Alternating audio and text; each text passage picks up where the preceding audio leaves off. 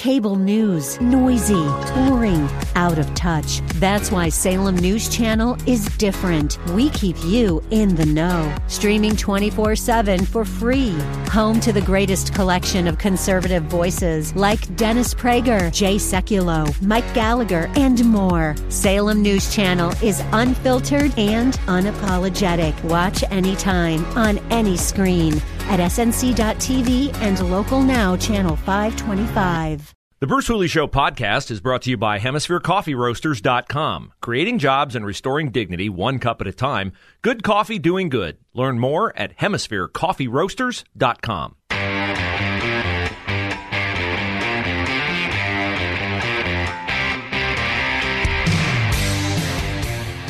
Played for you yesterday some audio from the new Italian Prime Minister, Carolyn Meloni.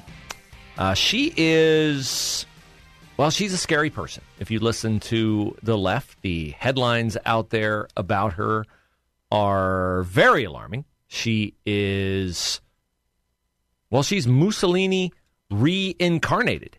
If you listen to NPR and a lot of the other, well, not even really, I repeat myself when I say liberal outlets, because they're almost all liberal. Giorgia Meloni is somebody who has to be stopped because the three things that she prizes are you ready for this? I mean, this is really nefarious stuff. God, I know you're reeling. God, country. How could it get worse? God and country. How could it possibly get worse? Well, it does. God, country, and family. God, country, and family. That's what she stresses. And she's the reincarnation of a fascist, according to virtually every headline that you read in the mainstream media. Yeah, here is Giorgia Meloni at the CPAC convention, Conservative Political Action Committee convention, one of the last times that she was here in this country. We live in a time in which everything we stand for is under attack. Our individual freedom is under attack. Our rights are under attack. The sovereignty of our nation is under attack. The prosperity and well-being of our family is under attack. The education of our children is under attack. The only way of being rebels is to preserve what we are. The only way of being rebels is to be conservative. The only way of being a rebel is to be conservative. Sounds pretty fascist to me, right? You too, huh? You say, wait, I'm conservative. Yeah, so am I. So am I, and I'm not a fascist. In fact, I'm, well, to coin a phrase from the Black Lives Matter movement, I'm an anti-fascist. Doesn't mean I'm a member of Antifa, but I'm against fascism. I'm pro-freedom. You want to say whatever you want to say it. I might tell you it's dumb, but I'll let you say it.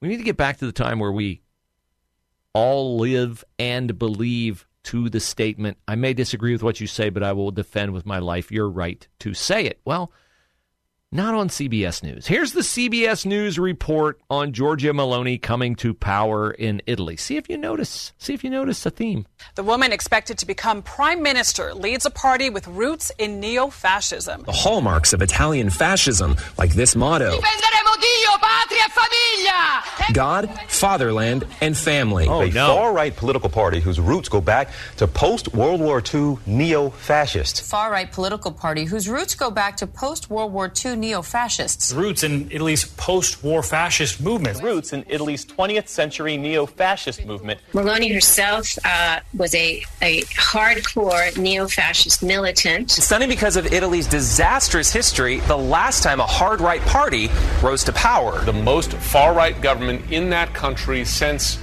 Mussolini. Most right-wing government since Mussolini. A red flag, if there ever was one, says Edith Brooke, a renowned poet and Holocaust survivor. Italy about to see the country's most right-wing government since World War II. Most far-right government since World War II. Since the end of World War II. Meloni's win will probably send alarm bells throughout Europe. You know, it's alarming to a lot of people around Europe. Italy is revered for its history, but not all of that history is beautiful, and many fear that one particularly ugly chapter could soon repeat itself. Many fear that. God, country, family. Wow. Scary stuff in Italy. Byron York, Washington Examiner,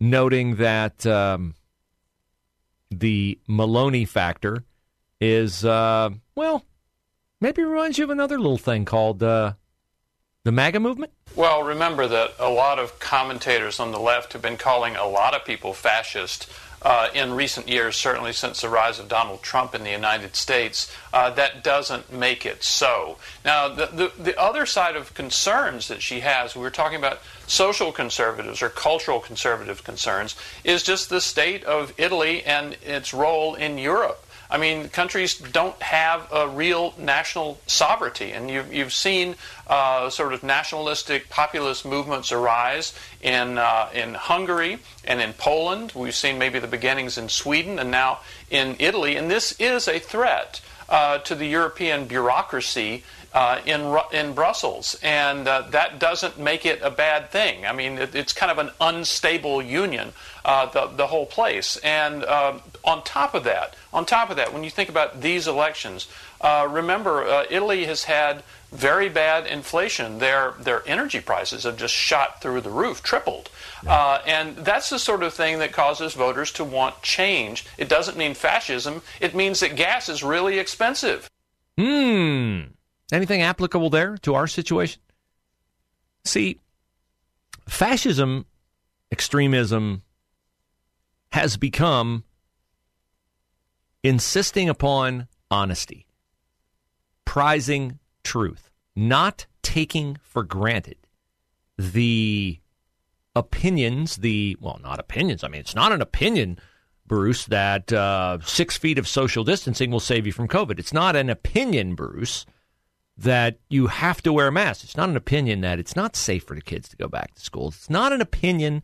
It's fact that you have to get a vaccine and you have to get a booster and you have to get another booster and wait, the third booster will take care of it. Those are not matters of opinion anymore. You're not allowed to ask for proof from your betters, from those in power. You have to believe what they tell you. Now, you might think all this nonsense is behind us, but it is not behind us. In California, there is a bill on the desk of Governor Gavin Newsom that would criminalize false information that contradicts, I'm reading right from it, false information that contradicts contemporary scientific consensus based on a standard of care. We have COVID in our rearview mirror. We have COVID in our... The president said so. Don't come after me, FBI. Put your guns back in your holsters. The president said the pandemic is over. So we have COVID in our rearview mirror. I can blame that on the president.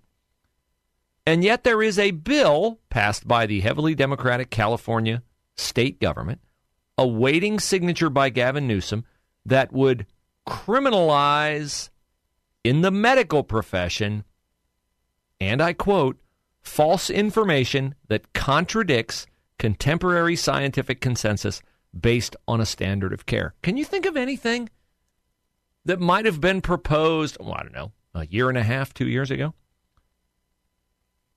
for your well-being that would have fallen within the parameters of contemporary scientific consensus based on standard of care that proved to be inaccurate? You think of anything? Well, I remember on August the 17th, the CDC saying that they had made some, and I quote, pretty dramatic, pretty public mistakes. The CDC. Yet in the aftermath of the CDC admitting its mistakes on COVID, there is a bill sitting on the desk of the California governor. And he's the guy yesterday, 2 days ago, over the weekend, whenever it was, Gavin Newsom, who said this about what Democrats need to do. These guys are ruthless on the other side. Where are we? Where are we organizing bottom up a compelling alternative narrative? Where are we going on the offense every single day? They're winning right now. The Democratic Party has to assert itself much more aggressively. What do you think? You think he's going to sign that bill? I think he's going to sign that bill. Or, more likely, he's going to let that bill sit there and not sign it and let it become law anyway. Because he is first and foremost power hungry and wants to be president. And he knows that if he signs it, he might have to own it. But if he just lets it sit there and it becomes law, he gets everything he wants without the accountability.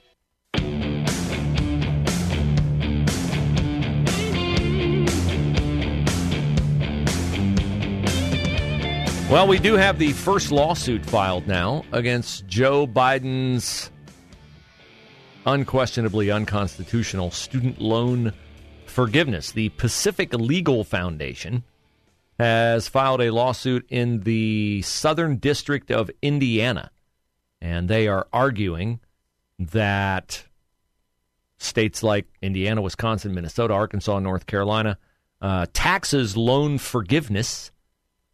And so Joe Biden has created an undue burden upon them by creating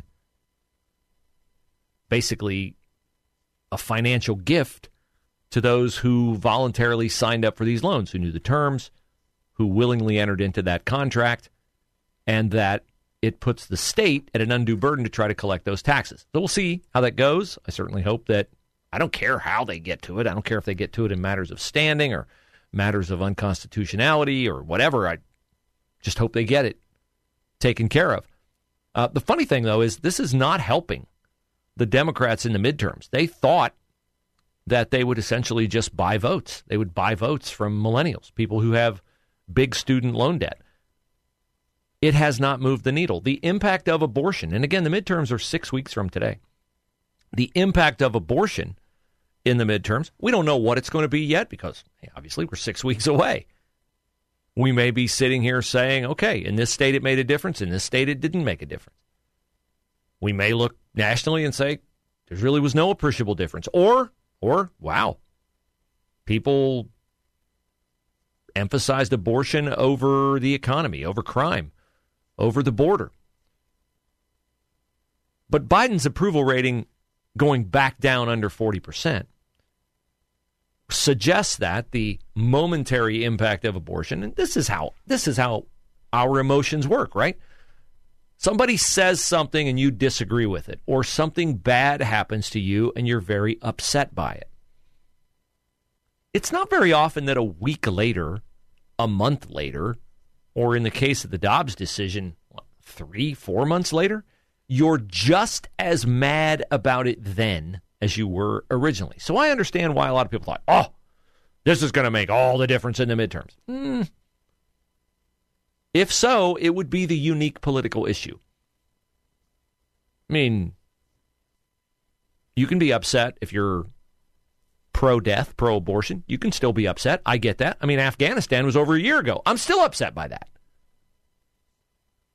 But when you look at the economy, when you look at the inflation numbers, what happens when you go to the grocery store, when you go to the gas station, you fill up your car. You fill up your car right now. I fill up my car. Takes me somewhere between $40 and $50 to fill my gas tank. I remember very well that it was extremely rare when it took me $30 to fill up my gas tank. So what happens? Every time I go and fill my gas tank, every time I walk down the aisle at Kroger and I see the price of bacon, I see the price of hamburger,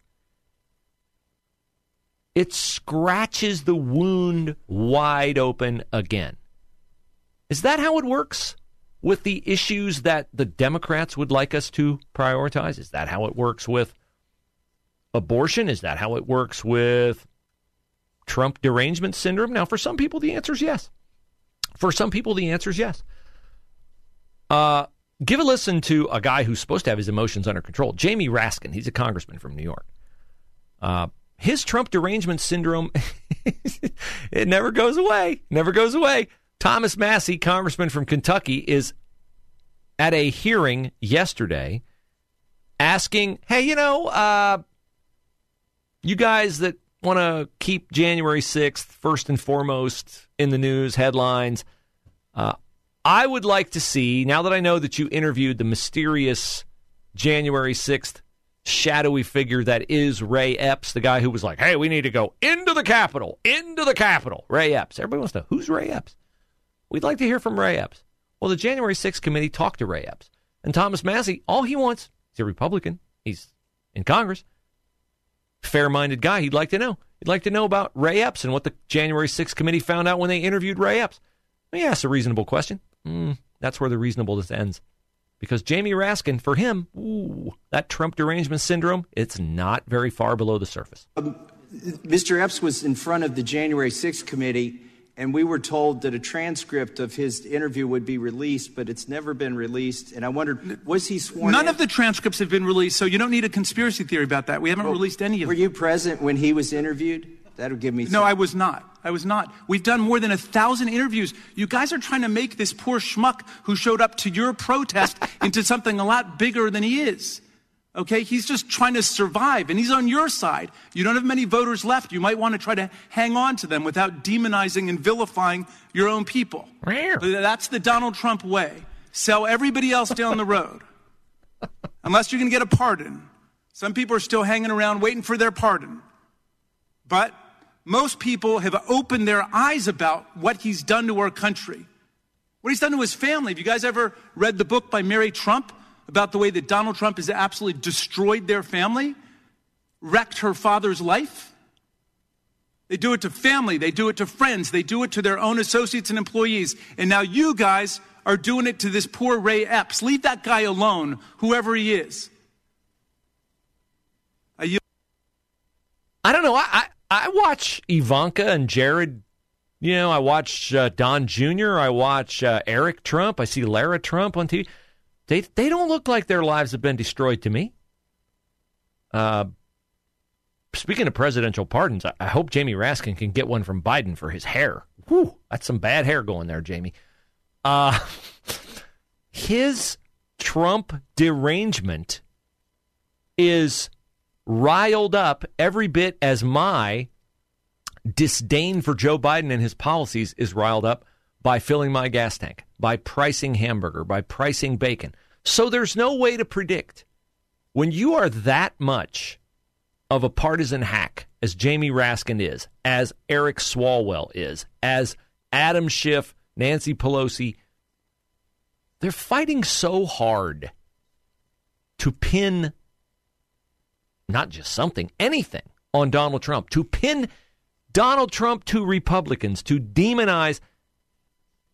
Do we have an argument on merit? Could we have an argument on results? Could we have an argument on accountability? No. No, we can't have an argument on results or accountability or policy effectiveness. Why do they not want to have an argument on those terms? Why do they want to go to, well, have you read that book by Donald Trump's distant relative who says he's destroyed her dad's life? They go there because that's the only way they can win the argument. They storm in to arrest Mark Houck for being pro-life because they know they've already lost the case against Mark Houck, and so they're going to try to preserve whatever political usefulness there is in his case for them. And so if you have to terrify his children by going to get him at gunpoint, it's worth it because it energizes their base. It scratches the wound wide open again and invigorates their voting base. So these are not honorable people. They do not deal honorably with their political opponents. And the way that you know that is because they accuse you and me and Mark Houck and Thomas Massie and Donald Trump